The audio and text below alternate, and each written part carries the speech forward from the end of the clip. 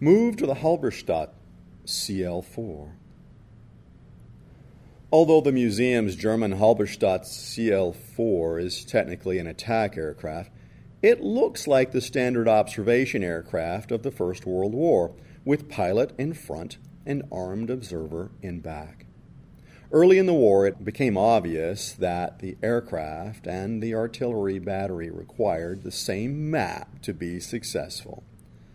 The British developed a pair of maps with numbered and lettered 400-yard squares. It was known as a squared map.